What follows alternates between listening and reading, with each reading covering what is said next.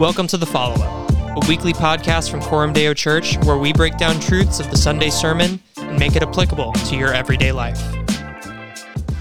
Welcome to The Follow-Up, everyone. My name is Billy Glosson, and I am the lead pastor of Coram Deo Church, and with me is Deacon Josh Matica. Hello.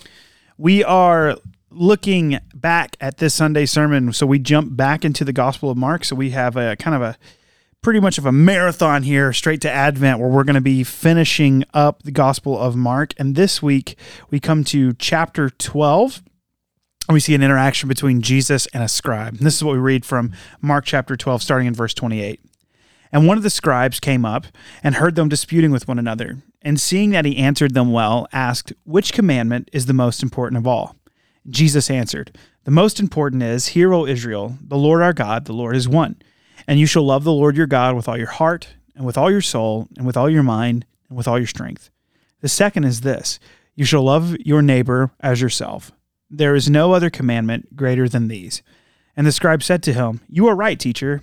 You have truly said that he is one, and there is no other besides him. And to love him with all the heart, and with all the understanding, and with all the strength, and to love one's neighbor as oneself is much more than all whole burnt offerings and sacrifices." And when Jesus saw that he answered wisely, he said to him, "You are not far from the kingdom of God." And after that, no one dared to ask him any more questions. So we talked about this great commandment and how really there's two things that we see here. It's love God, right, and love your neighbor. Or we said it this way, that the love for God releases the love of God in our lives. And so kind of what we wanted to talk about today is that typically what we want to do, especially when it comes to a passage like this that deals with commandments, is we want to think of, all right, let's get as nitty-gritty and practical as possible. And we're going to give you guys some practical thoughts. But if we're going to do this well, we have to realize that it's not necessarily that we have follow these 5 steps and everything's going to go well. But rather, when we live this way, right, where we focus on loving the Lord and then loving our neighbor, if we view it as a lens rather than a set to do, we're going to actually be making active steps towards doing this well. So what I mean by that is, if we think about this as kind of like the way that we view the world, right, the way that we consume media, the way that we interact with other people, the way that we kind of just do everything in our lives as, God, I want to do this in such a way that brings glory, honor, and praise to you, kind of like we talked about when we looked at Colossians 3, then we're going to actively be doing things in such a way that allows us to love the Lord God with all our heart, soul, mind, and strength, and then in turn to love our neighbor as ourselves. It's hard to do, though. I would say this, like, when we hear the word commandments, and you talked about this in your sermon, how, in the Old Testament, there are so many lists of things, like, here are the things you do, and here are the things you don't do. When we hear, like, okay, these are the 2 greatest commandments, we're like, okay, cool, so if I satisfy these, then I'm good. Our hearts want to turn this into, like you said, a to-do list, where we think, okay, I have to love God, and I have to love neighbor. Jesus said that these are the 2 greatest commandments. They sum up the law. So how am I doing that every day? Well, I read my Bible in the morning. Okay, cool. So I've loved God. And when I see my neighbor, I say hi to them. I'll make dinner plans with them. Cool. I've loved my neighbor. I've accomplished the greatest commandments to-do list today.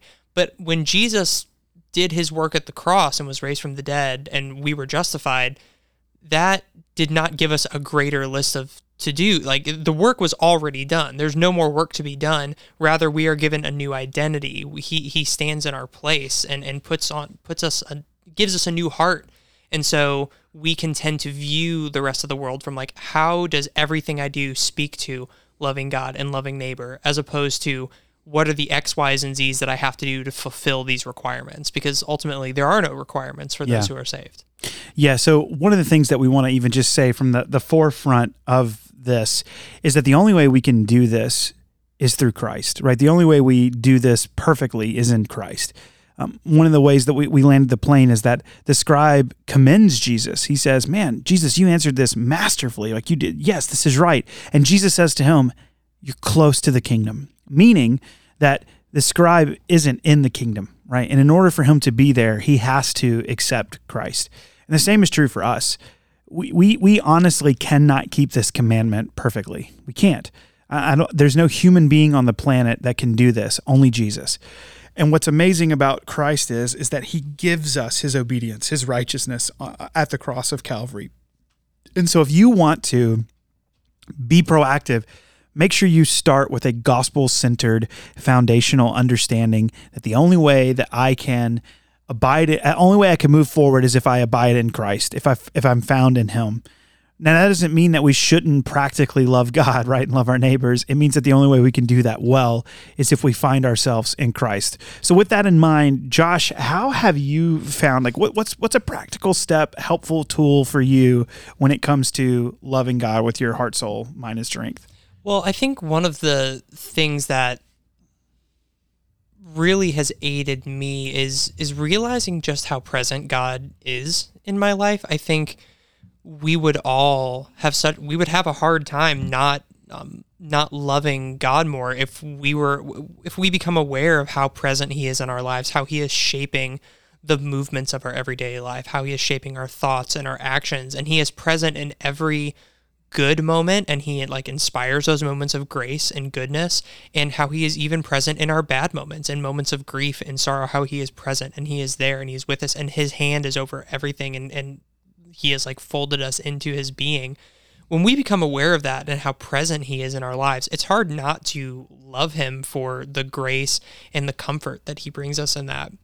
But right, it's hard. It can be hard to be aware of how present he is in our lives. One of the things that I really got into back in my college days was stuff called centering prayer, essentially centering yourself around a good doctrinal concept, or just Jesus, the name of Jesus, or the Spirit. And as I've grown, one of the ways that to make that a little more grounded is the prayer of Examen from St. Ignatius of Loyola.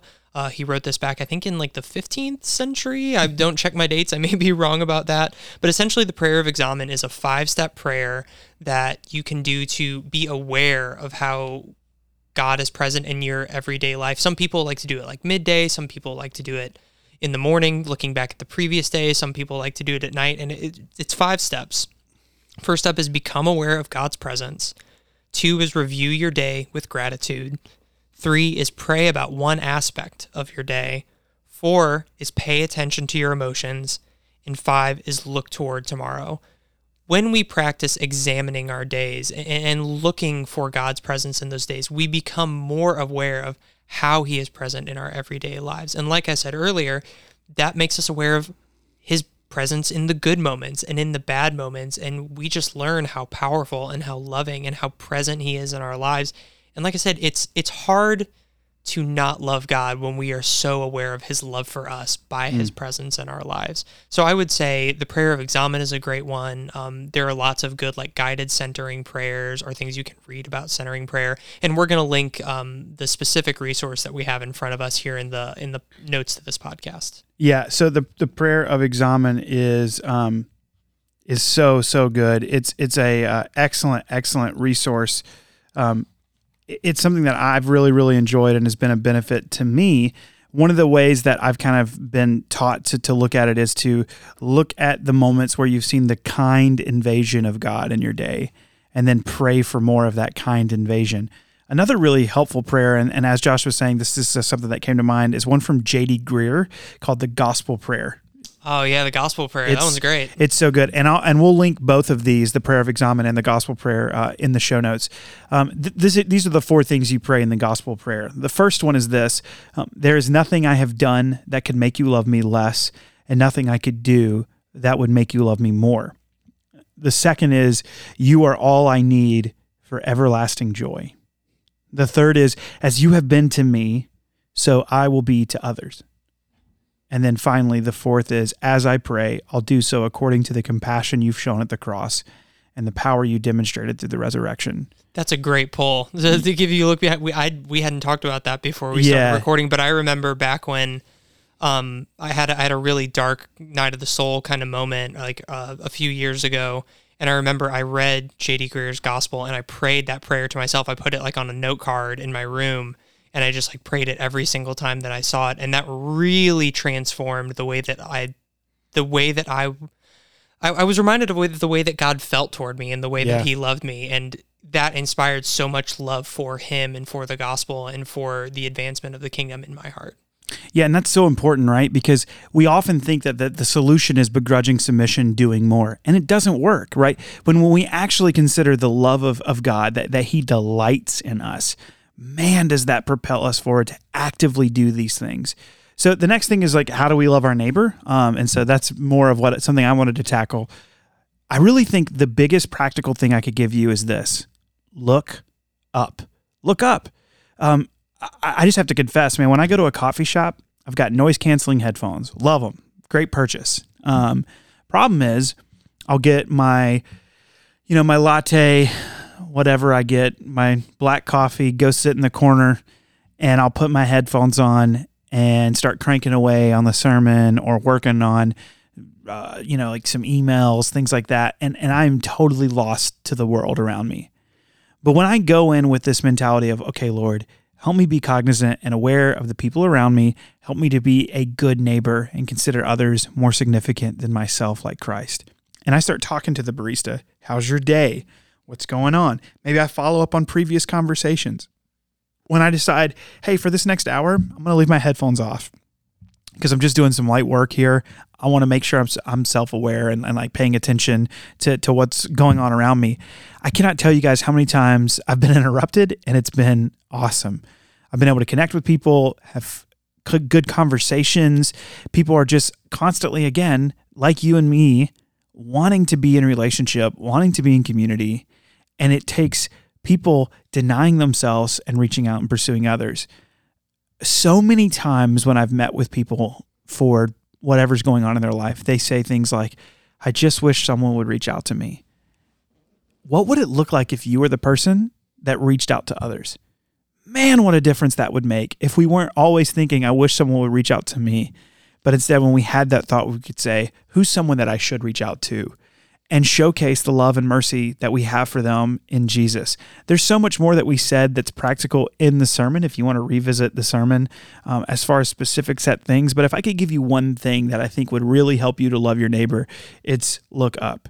So 2 practical kind of things that we want to just kind of throw out your way is, hey, maybe some guided prayer, centering prayer, like the prayer of examen or the gospel prayer, and hey, look up. These are really simple ways that we can love God with all of our heart, soul, mind, and strength. Yeah, I like how you said denying yourself in terms of loving neighbor, but I think we could also apply that to loving God, right? Our constant, our default like factory mode of our brains, right, is self. Like, how am I being taken care of? How am I loving myself well? And there are healthy ways to honor these commandments by like loving yourself and being self-aware, but also like what is one of the commandments of Jesus? Like, deny yourself, take up your cross and follow me, right? Like, when we get in this mindset of like, okay, I am most fulfilled as a person. I am most fulfilled as a believer when I am loving God and loving neighbor, when I'm putting this lens in front of me of how do I love God and love neighbor rather than checking off like specific boxes. I think we find that we become, we kind of leave behind this, I don't even know what kind of ideal it is, but like of the individual and like this self-actualization mentality that the world kind of wants to give us, like be your best self. Yeah. Instead, we become a more full and more satisfied member of the body of Christ, which is what we are called into. That's so good. Yeah, man, we always, we kind of have this weird mentality sometimes where we think that we're so incredibly like unique. No one's ever dealt with what we've dealt with. No one understands, but Jesus does. And it's not saying that you're not unique. You are. God loves you perfectly as you are, but he's calling you to something even greater, and that's himself. So would we be found in Christ? Would we delight in him? Would he be our prize? Would he be our joy? And would our love for God become the love of God that's released in our lives? So we always recommend some good resources, and one resource that I want to highlight is a classic, a perennial classic called The Holiness of God by R.C. Sproul. This is one that we have at our resource area at church. If you want to snag a copy there, we'll also have a link in the show notes. It's an excellent, excellent book that looks into the character and holiness of God. So if we're called to love him with our heart, soul, mind, and strength, we should delight to think of him and who he is and really how that demands our worship. And so it's a great book. We would highly recommend it to you. Yeah, but I have nothing else to add to that other than when you read The Holiness of God, that first chapter is a doozy, but it is a doozy. Keep going. It's good. Yeah, so we're so thankful for you guys listening to this. We'll be back next week with another episode of The Follow-Up. Thanks for tuning in.